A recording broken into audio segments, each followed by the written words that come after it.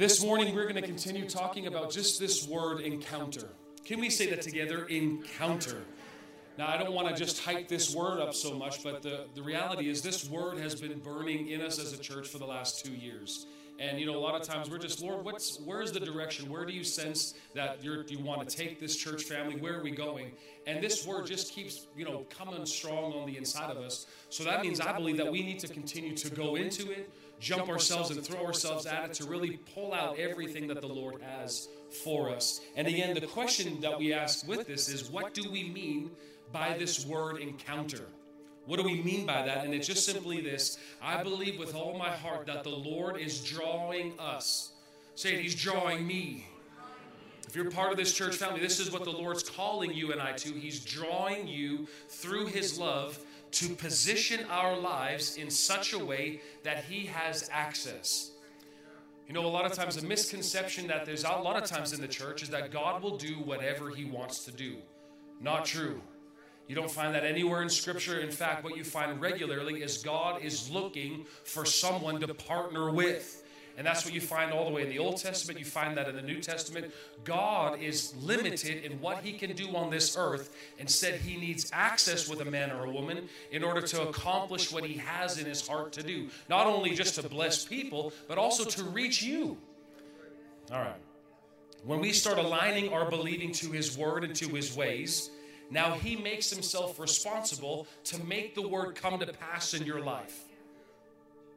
That was good news right there. That was that's what I'm talking about. The moment that we align our thinking and our believing to line up with His word and His ways, now God makes Himself responsible for carrying out that word in your life.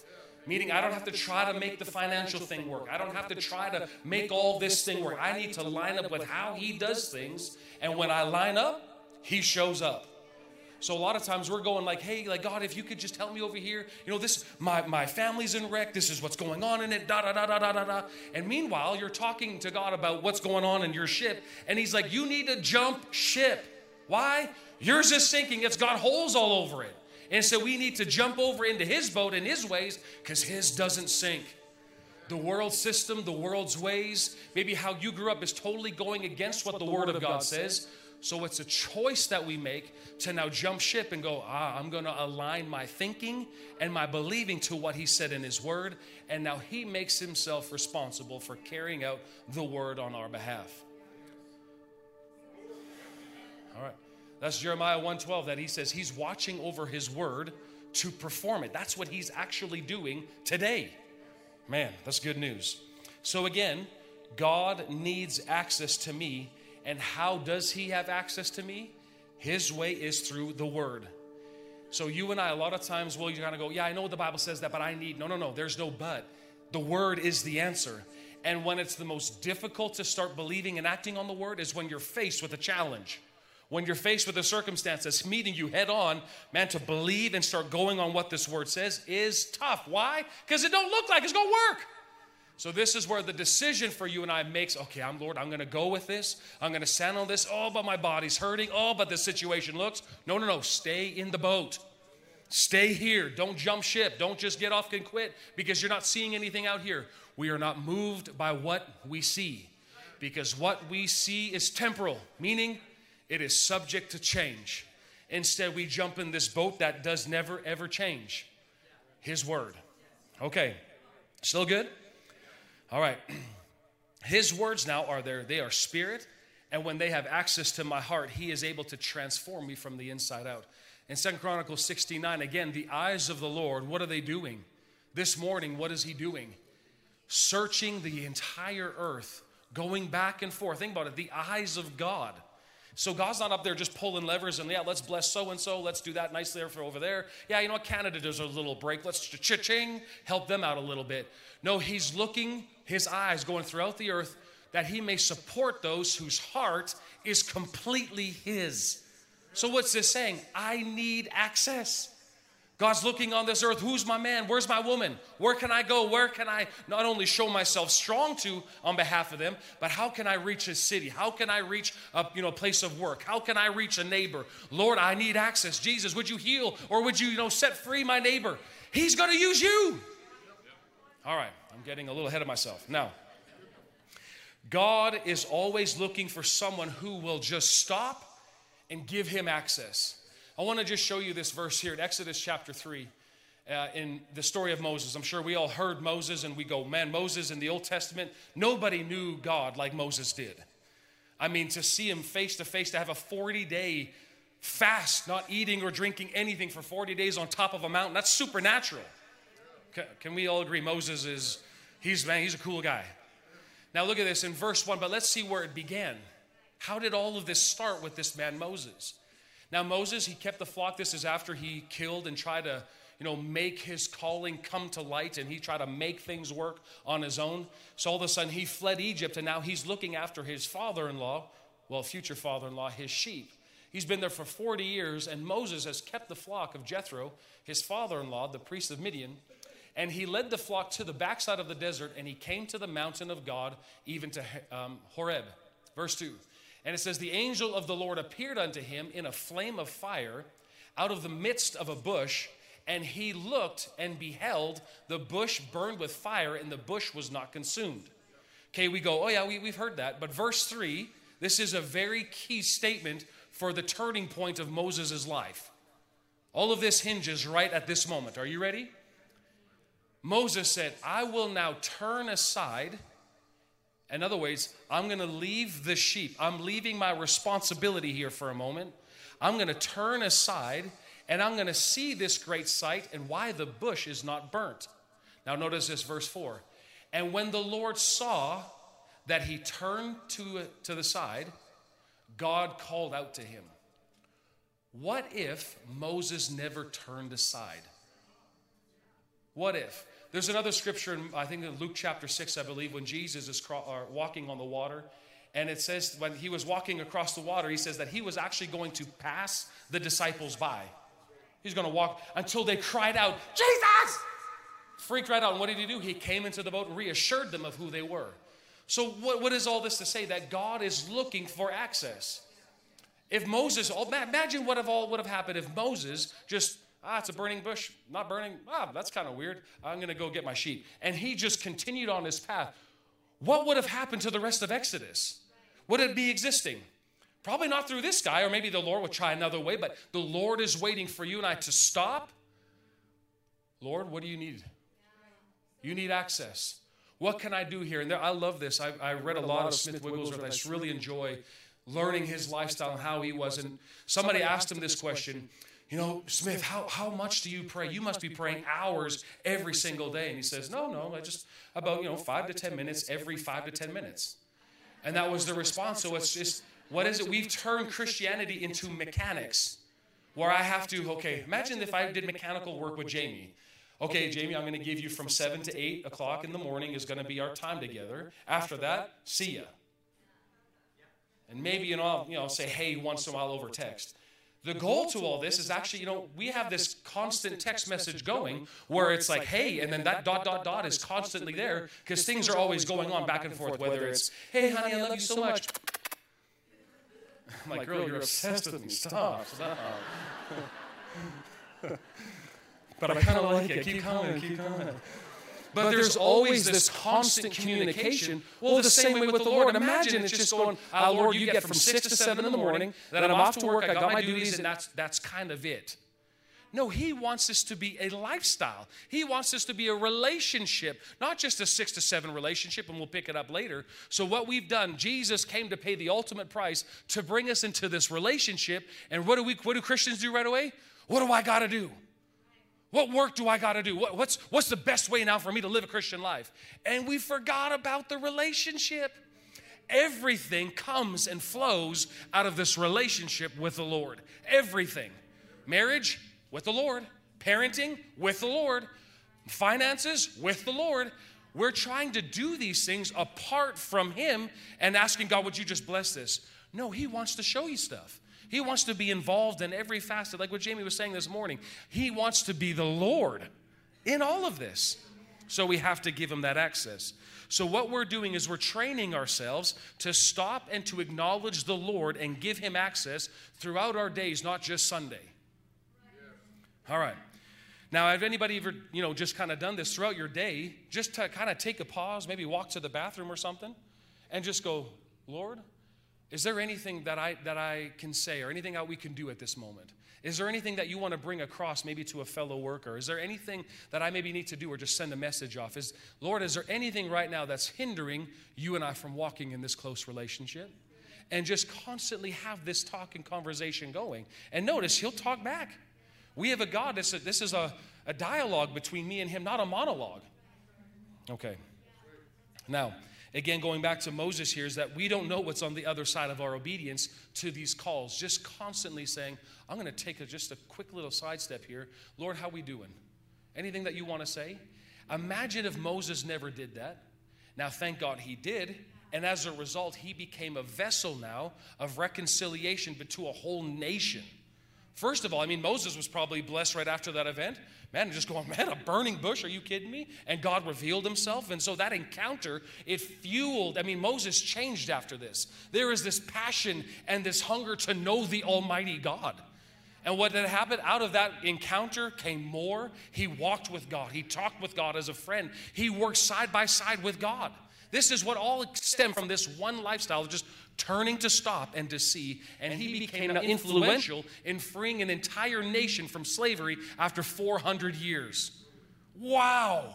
And we just go, that's amazing. But you can't forget Exodus 3, verse 1 through 4. That's where it all began. He stopped to turn to see what's taking place here. Now, for you and I, it's not like God's going to, light something on fire for you and I. But you and I, you get these inklings on the inside. You get this scratchy feeling on the inside where the Spirit of God is there, and he's going, hey, just come with me for a little bit. I want to talk to you. And we override that going, oh, man, Lord, I'm busy. Man, there's a new movie coming. I got to do this. I got to do that. And meanwhile, okay, he's a gentleman, so he'll just go ahead. So we got to pick up these spiritual cues and listen what's going on the inside, because again, the purpose to all this is not only I can experience this encounter and my life be radically changed, but now I become a vessel of reconciliation for encountering this good God. All right. Now, again, like I said, we've been trying to reach people out of a mechanical relationship with the Lord, and I believe the Lord is calling us to a place of lifestyle encounter with him, where now we are actually now being properly used and not just trying to preach to people out of our tradition, try to preach people out of, what we say or seem is right thing to do. I mean, if there's no love, if there's really not even a heart of, man, I love this Jesus. People can tell when you love Jesus. There's this passion, there's this excitement in your eye, and love just bursts forth out of you. Anyways, and let's look at this, 2 Corinthians chapter 5, verse 18. This is, again, the high call. This is it. If you're wondering, man, what's my calling in life? I mean, of course, God has got a specific plan for you. Absolutely. But ultimately, you've been called by God. You've encountered him at some point in your life, and that's why you're sitting in these chairs this morning. You've accepted Jesus Christ as your Lord and Savior. For what? To fill up a space? To do good little Christianese things? No, but now to be involved with him, listen, God made all things new, and now he has reconciled us to himself. And he's given us this ministry of reconciling others to God. This is our high call. Verse 19, in other words, it was through the Anointed One that God was shepherding the whole world, and he wasn't even counting the records of their transgressions. And he has entrusted to us, not angels, he's entrusted to us. Our Father, the Lord Jesus Christ, and the Spirit of God himself has entrusted to us the ministry of opening the door of reconciliation to God. That's good news. So it's not the government's job. It's not some other businesses. It's ours. Who is us? The called out ones, the ecclesia, the church. This is our message. And now we are ambassadors. What do ambassadors do? And I found out this is a word Julian showed me. You ambassador. Take that to your Scrabble board and throw it on there and get all those triple plus points. All right. For those of you wondering, I've played Scrabble maybe once, and it was on a little computer thing, and I got better things to do. All right, we are ambassadors of the Anointed One who carry the message of Christ as though God were tenderly pleading with them directly through our lips. So we tenderly plead with you, come back to God or return to God.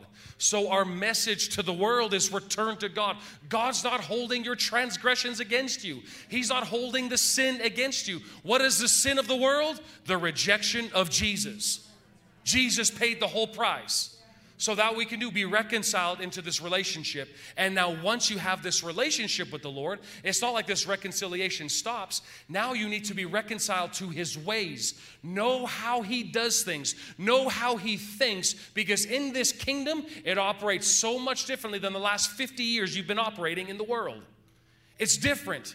So what do I need to do? Try to, adapt my Christianity to fit into this boat? No, you got to jump ship. This one sucks. There's holes everywhere. There's holes in this theology. There's holes in this thinking. I got to get out and I got to see, what does God say about this? What does God think about finances? What does he say about genders? What does he say about this? What does he say about children? And da-da-da-da-da-da. And our minds are being formed now to this word rather than the opinions and the culture of this boat over here. It's stupid over here. They think they're smart. Romans 1 says that. They're thinking that they're progressing in their knowledge. They actually become utter fools. So you want to see the capital of stupid? It's just right here. It's this way of thinking in the world. It's dumb. And that's why God says, come out from among them and come into here, and I'll show you my ways. There's nothing more beautiful to see a child of God who's accepted Jesus all of a sudden align their thinking to match with God and see his results. That's what I'm talking about. That's what the Lord is talking about. All right, we're still good? Okay. Now again, just to be clear, what we don't mean by encounter is just limiting our experience with God by a feeling. Anybody ever had a good feeling before, or you kind of felt something when you're in worship service, or man, the Spirit of God is came? That's wonderful. There's nothing wrong with any of that. We just don't go looking for it or limit our experience to a feeling. God is so much bigger than a feeling, and what's the problem? Because feelings can sometimes lead you a bit of astray. So we're not looking for that all the time. If they come, woo, sweet. Got the goosebumps all over. Right? All right, there's nothing wrong with that. Secondly, thinking that an encounter with God is having a vision or a sign, again, we're limiting him. So what we've done now is that we're looking for the spectacular and we're missing the supernatural. And what's the supernatural? The supernatural is simply found in aligning my thinking. So you kind of think, well, this is just work. This is kind of boring. No, this is supernatural. That you created on this earth, born into this dark world system, came out of this world, and have been transferred into this new kingdom. And you start thinking like this new kingdom, and you start seeing the kingdom results in your life. That is supernatural. And we go, oh God, just touch me, God, just touch me. I want to feel something. And those can come, and that's wonderful. But the highest way the kingdom operates is seed, time, and harvest. That's how the kingdom of God works. So I have to get the seed from his word. It has to get implanted into my mind, and I start thinking and start renewing my mind until one day, oh, I see it. That's how God does it. I see it. Let's start doing this. As for me and my house, we will do the word. And now you start to see the word's results. This is a lifestyle of encounter. Okay. Now again, a lifestyle of encounter, I believe my part this morning is just to bring it down to the very foundation of root of where does this all begin. Learning to live and operate from this living or lifestyle of encounter is knowing and having a heart established in the grace and the love of God for me. This is where it all begins. So are we okay? We talking about this a little bit this morning. Okay. So let's go to John chapter 15 here, verse 9. Jesus said this, again, just before he went to the cross. He says, I love each of you with the same love that the Father has for me or loves me with. So he says, you must. Say it, I must. This is a command. Isn't a suggestion? I must continually let his love nourish my hearts. Okay, let's say that together. I must continually let his love nourish my heart. This is who I am. This is what I do. I'm a child of the Almighty God. This is my root. Now look at this in Ephesians chapter 3. I want to just read you this prayer that the Apostle Paul prayed for the church. And it goes like this. I pray that he, the Father, would unveil within you the unlimited riches of his glory and favor until supernatural strength floods your innermost being with his divine might and his explosive power. Now you read that and go, yeah, that's great. What does that all mean? Well, you actually find this in the next verse. Look at this. Then by constantly using your faith, or by you constantly depending on God, trusting in what he says, trusting in what he does, the life of Christ is being released deep inside of you. And notice how your life will change. The resting place of his love now is the very root and is the very source of my life. So that no matter what happens out here, when the pressure comes on and I'm squeezed, God loves me. That's what comes out of me. When the pressure hits me in the face, I am so rooted and grounded in this love that no matter what comes my way, he loves me is my initial and first response. And when you say he loves me, what you're saying is everything the Father has and is, he is on my behalf. This is the most powerful relationship that you can. This is what makes, for lack of a better word, Christianity different from all the religions that are out there. Jesus didn't come to give us a bunch of rules. He came to equip and bring us into a relationship with love himself. If you take love out of Christianity, what are you left with? Moral codes? Has some good ideas on here and there, but the love is what gives substance and power to this gospel. Now, by constantly using your faith, verse 18, then you will be empowered to discover. Now notice what every holy child is supposed to experience. What is our experience supposed to be? The great magnitude of the astonishing love of Christ in all of its dimensions. How deeply intimate and far-reaching is his love. How enduring and inclusive it is. Endless love beyond measurement that transcends our understanding. Now, you know what else is nice? Is the love of God isn't cliquey. Anybody hate cliques? With a passion. Anybody ever walk into a room once in a while and all of a sudden go, I do not belong here. Why is this so awkward? It's because they've got these inside jokes. They got these little cliques. In order to get into it, you got to work. You got to do stuff to get in. Well, with the kingdom of God, you're in. You walk and all of a sudden you just get born again and you walk into this new room of the kingdom of God and you go, and what's the first thing you're going to see? Hey, welcome to the fam. Come on in here. You're part. This is what this love is. It's inclusive, no matter what you came from. This extravagant love, look what it does. It pours into you until you are filled. Say with me, filled.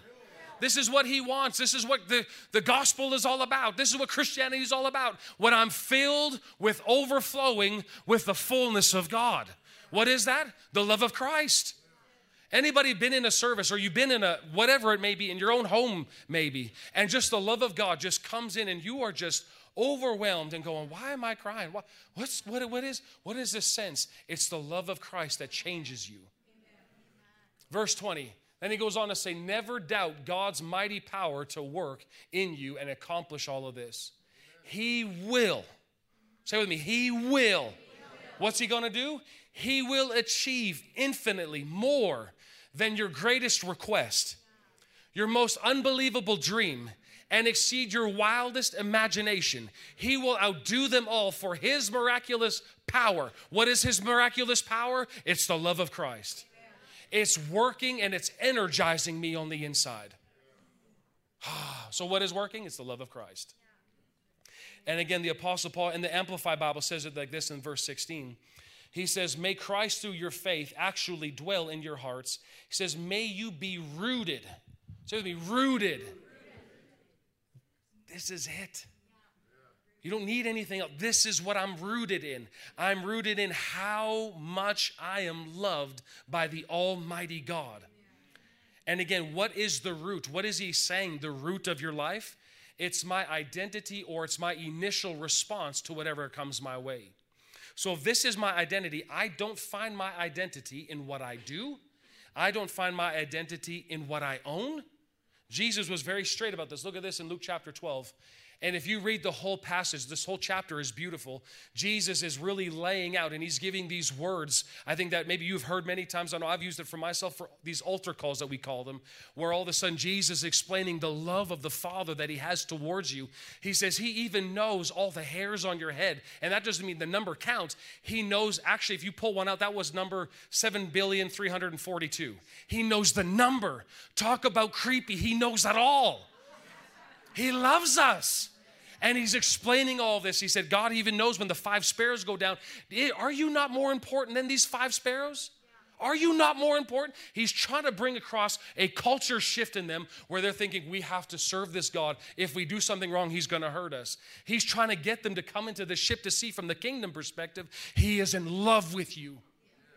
In love, in love, in love, in love, in love. And that's why when God loved the world, he sent me to tell you and show you how much that I do. And then he goes on, right after he was done saying all of this, one guy piped up and he said, hey, teacher, tell my brother to split our inheritance. So can you see there's a bit of a differencing of value here?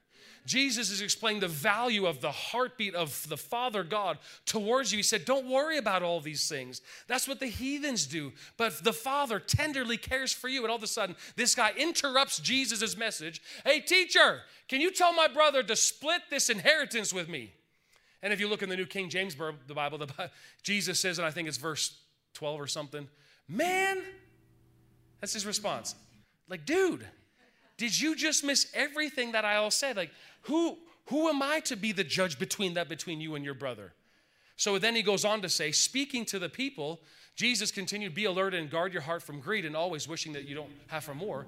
He says, for your life, say it, my life can never be measured by the amount of things I possess. So it's not measured by square footage. It's not measured by the car you drive. It's not measured by the paycheck you get. So we have to allow the word to redefine when we say, oh man, they're doing pretty good. We look at somebody and we say, oh, they must be doing really well. Why? Because they're driving, what, a Ford Flex? Some people go, man, they're doing good. Other people could be an Escalade. Other people, you name whatever car that you want, some Bentley, something great out there, and go, they must be doing really good. Why do we say that? Well, they have money and they're able to buy this stuff, so they're doing good. Or we drive past a house and you see it on this beautiful lot right off a golf course, and man, that thing is just loaded up, windows to 15 feet high. Go, man, they must be doing really good. I wonder what they do. They must be doing all right. How do you know? Because Jesus right here clearly said that your life is not measured by what you possess. And meanwhile, we got a whole Western culture that is thinking you're only doing good when you have, when you look, when you drive, and that's what you drive? Yeah, you must be really struggling.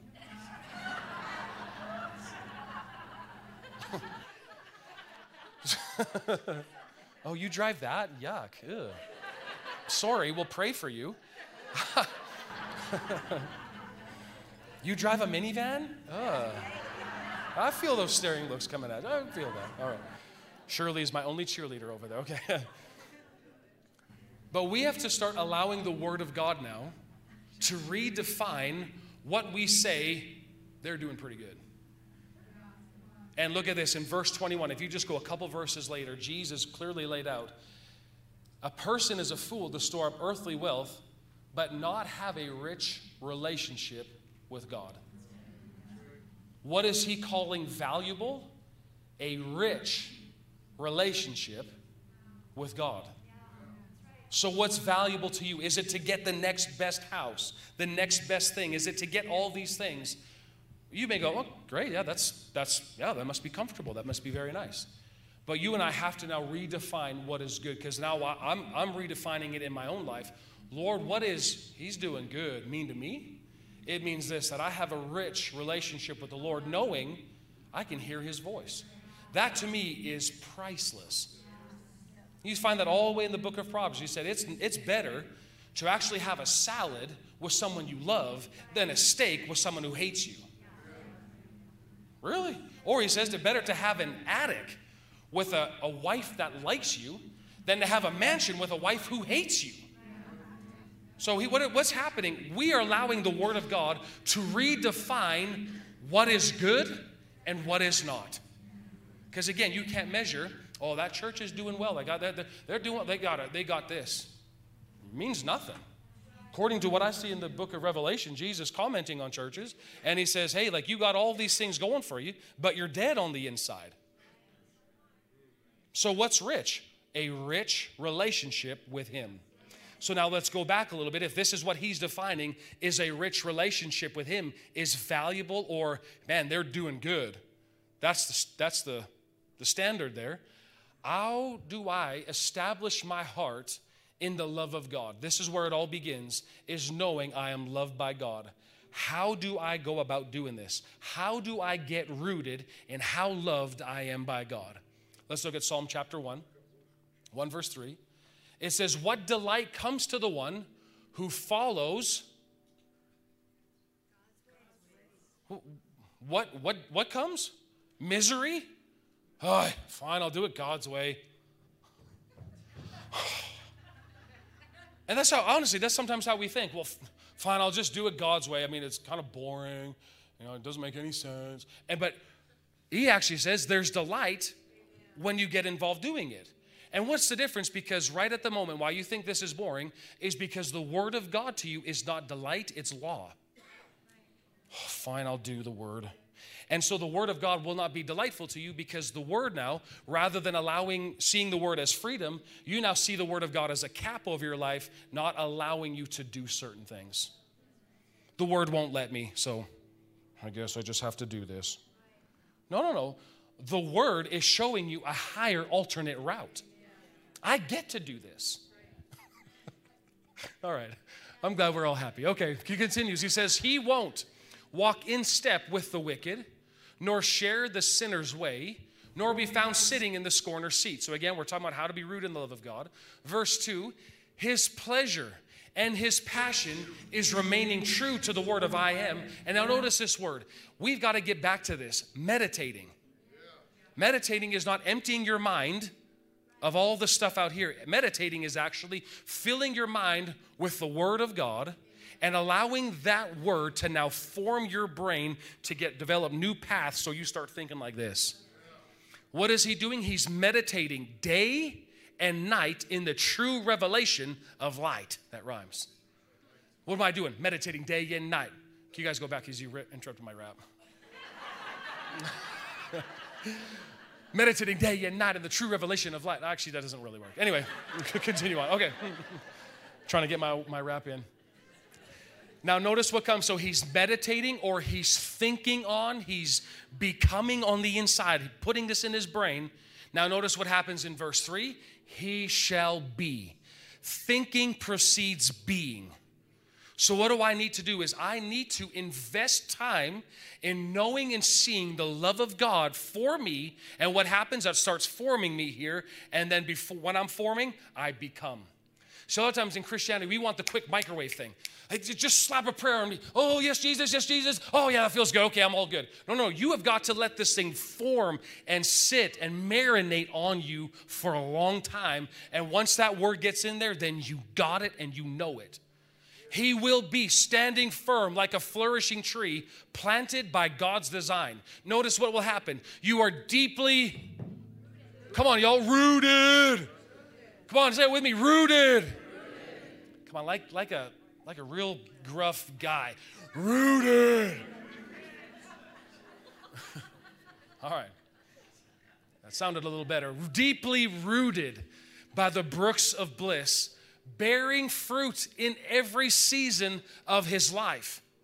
See, we want all of this, but we don't want to do verse 2. Verse 2 is all about, I'm just filling my mind. I'm filling my thoughts. I'm envisioning the love of God towards me. And man, when you just sit there, that will just slap you across the face, and all of a sudden, oh, that's who I am. That's who I am. That's who I am. I don't need anybody out there to tell me who I am. I get that from the Creator. The Creator says, I'm a loved son of the Almighty God. Sickness comes my way. Do you know who I am? I'm a child of God. No. Get off of me. All of a sudden, whatever tried to attack your way, now you know who you are. Rather than fighting for victory, you are fighting from this place of sonship, of daughtership, and you say, no, no, no, this is who I am.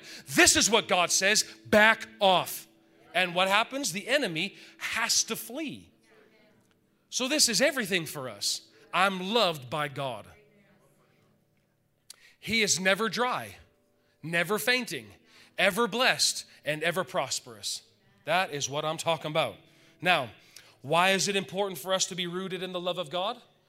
Again, if you go to Matthew chapter 13, I know I'm giving you lots of verses this morning, and you're welcome. But if you look in Matthew 13, again, he's talking about the parable of the seed and the sower.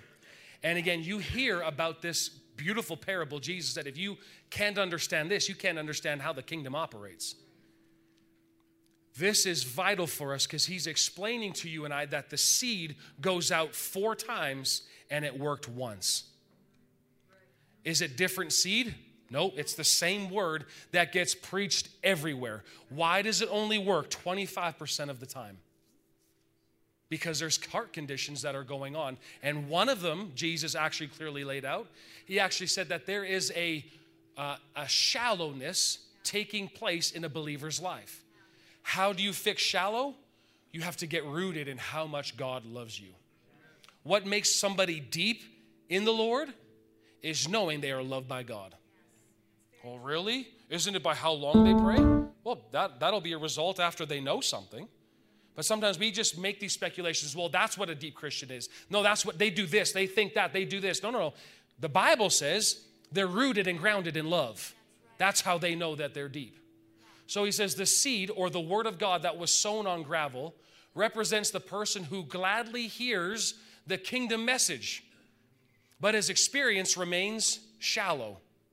Verse 21, shortly after he hears this word. Now remember, he hears the word, and what is he doing? Woo, that was good, man. I love it. Preach it. Do it again. Shortly after he hears it, he leaves the building, goes into the parking lot, and troubles and persecution come. Why? Anybody ever have that happen before? And all of a sudden you left somewhere, and all of a sudden you go where, and oh man, guess who met you on the road? A slow driver. Driver that gave you a finger. Whatever it may be. Troubles and persecutions come. Why do they come? Because of you? No, sorry, it's not all about you. Why do the problems come? Because of the kingdom message that you heard. So if you can identify right here, I'm hearing something about the love of God.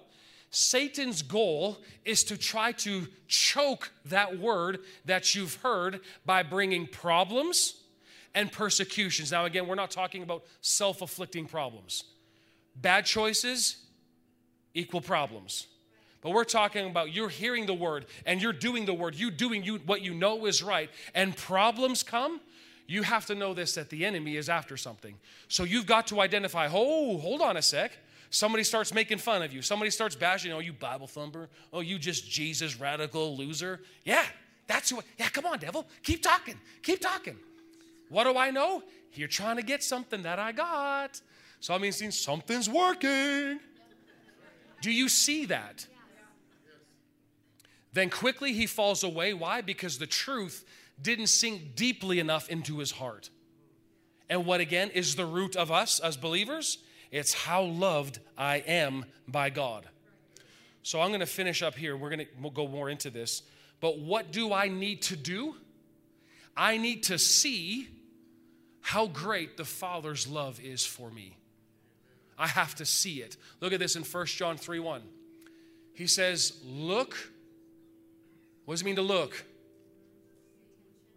Look with wonder at the depth of the Father's marvelous love that he lavished on us. And what does he do? He calls me. He calls you, and he made us his very own beloved children. Now notice, the reason that the world doesn't recognize who we are is that it doesn't recognize him. Well, how sad would this be also is that the believer doesn't recognize who he is because it doesn't recognize him and his love. We have a lot of Christians who don't know who they are. So we're getting mad at all the world out there that's, throwing 89 genders at you. You figure out which one you are. We get ticked off at that. Yet at the same time, believers are still walking around, I don't know who I am. I know God loves me, but. You're throwing all that stuff around. We have an identity crisis in the church. And what's the way to fix it? You have got to take the time to see the love that God has for us. Who am I? Who are you? That sounded real strong. The devil would like to eat your lunch for breakfast. Doesn't really make sense. For lunch. He'd like to eat your lunch for lunch. Is it hot in here? Is it? But I'm talking about, we got to put this devil on the run. How do we do that? How do we do that? Pray him away? We've got to know who we are. Come on, that question is thrown out there. Who am I? Even the angel, what is man that you're mindful of him? They're flabbergasted about what is this? What is this thing? And Christians are so confused about who they are, and so that's why they're walking, they're kind of siding in with the world, they're kind of siding in with the church. They got 1 foot here, 1 foot there, and they're just having this identity crisis, meanwhile condemning the world because of their mess, and they're trying to figure out who they still are. It's time that we get established in knowing who we are in Christ Jesus so we can boldly step out and say, this is who I am, this is where I'm going, and this is who God says about me. Why was Jesus so successful? I know who I am, and I know where I'm going. So who are you? Thank you. Who are you? Come on, y'all. Who are you? What kind of child? I'm a beloved child of God. That's who I am. You read all of 1 John. 1 John is rich with wisdom from heaven. And what's the majority of what he's talking about? Love. This is what this whole thing's about. If we don't get this right, forget about everything else. All these encounters and what we'll end up doing, if I don't have this root, knowing that I'm loved by God, I'll be looking for experiences. I'll be looking for somebody who's got this powerful ministry to lay hands on me, and all of a sudden, shaka, everything changes. What do we need? A clear understanding on the inside. This is who I am. When somebody starts coming and blasting you, saying this is who we are, accusing you, coming after you, I have to know who I am. And at some point I'll share my testimony, but I had a pretty crappy year last year for my own self internally. There's some stuff, and I'll get to that at one point. But that was a struggle that was constantly in my brain. I had never experienced what anxiety was until about last year, September. Never felt that in my life. What was the answer? The Lord kept bringing me back. 1 John 3:1. See, you got to see it, son. You got to see it. You can talk it. You can think it once in a while. You got to see this. Why? It's what keeps people from doing something bad to themselves and not. You've got to see something because the devil's not letting up the pressure. So what do? We turn the pressure back on him. How? By knowing who I am. Every time the enemy came after Jesus, what did he do? If you really are the Son of God, turn these stones into bread. If you really are the Son of God, jump. If you really are, I'll give you these nations. If. That's his only tactic. You think after 2,000 or 6,000 years of human history, we'd be able to figure out the enemy's game and how he works. This is his only tactic. If you think you really are, do you really know who you are? And this is why we have a whole generation. And sadly, the generations previous are just screaming at them, you don't know who you are. Maybe you're a boy. Maybe you're a girl. Maybe you're neither. Maybe you're a cat. But can you see how twisted that is? And this is not to make fun of anybody that's struggling with that. We want to call you in because Jesus has a purpose for your life. You can't find happiness in a sex change. It's impossible. So what do you need? I need him. He is joy. Last verse here, that I'll be done. But what's the result? When I see and experience this love of God, and I see how dearly he loves me, those who are loved by God, they let his love continually pour from you to one another. This encounter is not just for me. Others are supposed to benefit from it. Then he says, because God is love. Everyone who loves is fathered by God and experiences. What are you experiencing? A whole intimate knowledge that you can't get any other way.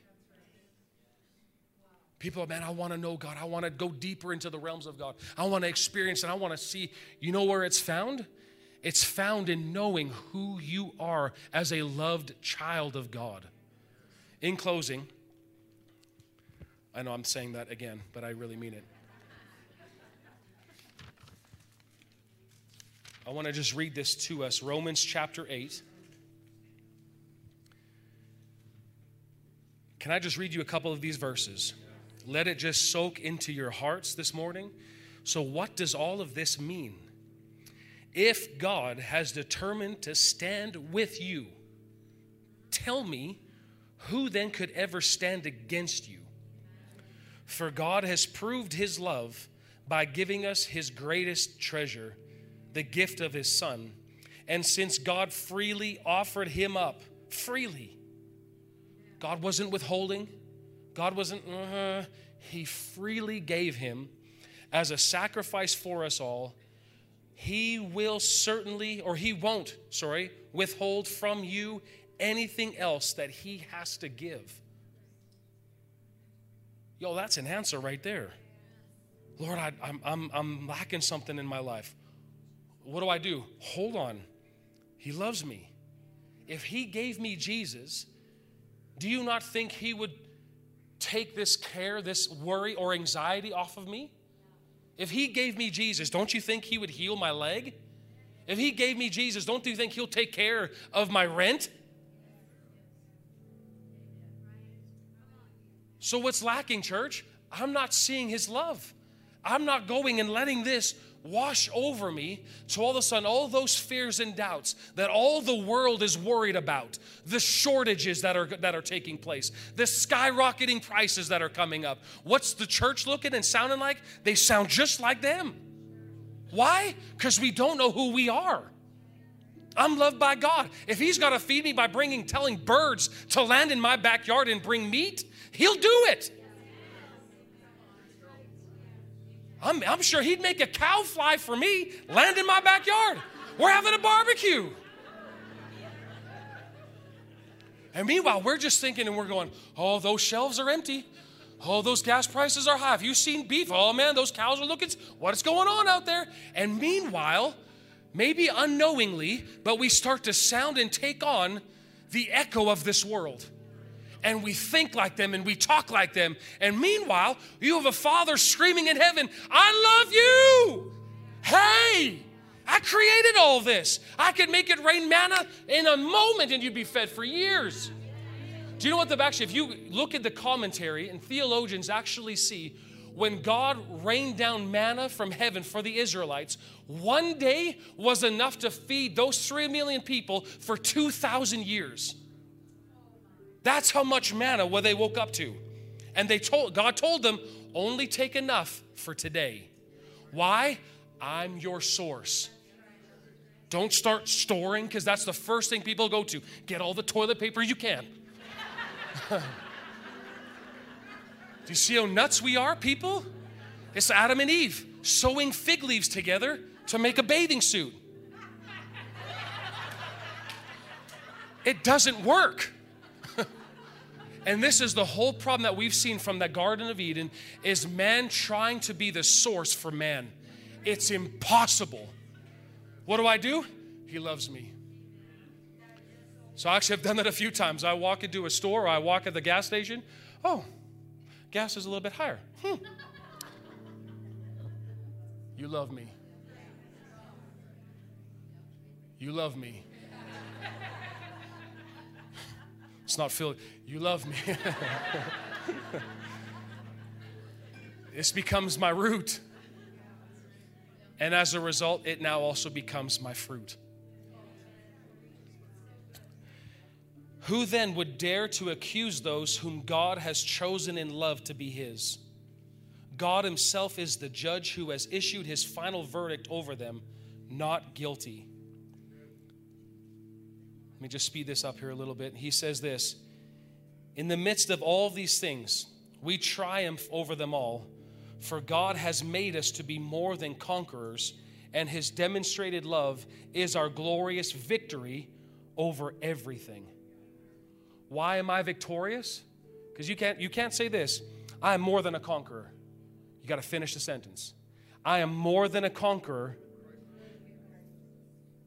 through his love. But he says, I'm more than a conqueror because his demonstrated love is my glorious victory over everything. His love is my victory. While you're facing what's coming up, he won, so I win. He loves me, so I win. We're going to have to learn to talk like champions. We're going to have to learn to talk like victorious people. Victorious people know who they are. Where is this all rooted? I can't do anything in of myself, but I am loved by Almighty God. Therefore, I will not and cannot fail. I'll finish this off, and then I want you just to sit for a second. Let the love of God hit you. While Wyatt there's an anointing on that man right over there. Just let him hit you. So now I will live with the confidence that there is nothing in the universe with the power to separate us from God's love. Listen to these words. I'm convinced that his love will triumph over death, life's troubles, fallen angels, dark rulers in the heavens. There is nothing in our present or our future circumstances that can weaken his love. There is no power above us or beneath us. No power that could ever be found in the universe that can distance us from God's passionate love, which is lavished upon us through our Lord and Savior, Jesus Christ. Nothing. So right where you're seated this morning, I want to let the love of God, just let it be in you and on you, just for a moment.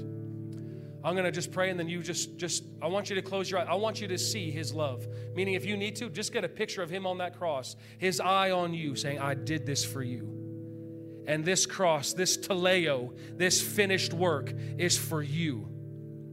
So, Father, right now, in Jesus' name,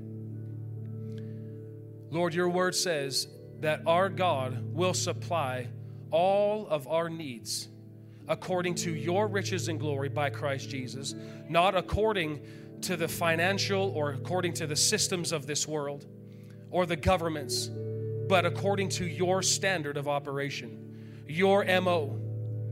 So, Father, right now, in the name of Jesus, we just open up our hearts to you today to receive your love. Father, where there was fear or anxiety or worry or anxiousness and any of that sort of that darkness, Lord, I'm praying and I'm asking you, sir, through your Holy Spirit, who's been given to us to live mightily on the inside, and he constantly fills our hearts with your love.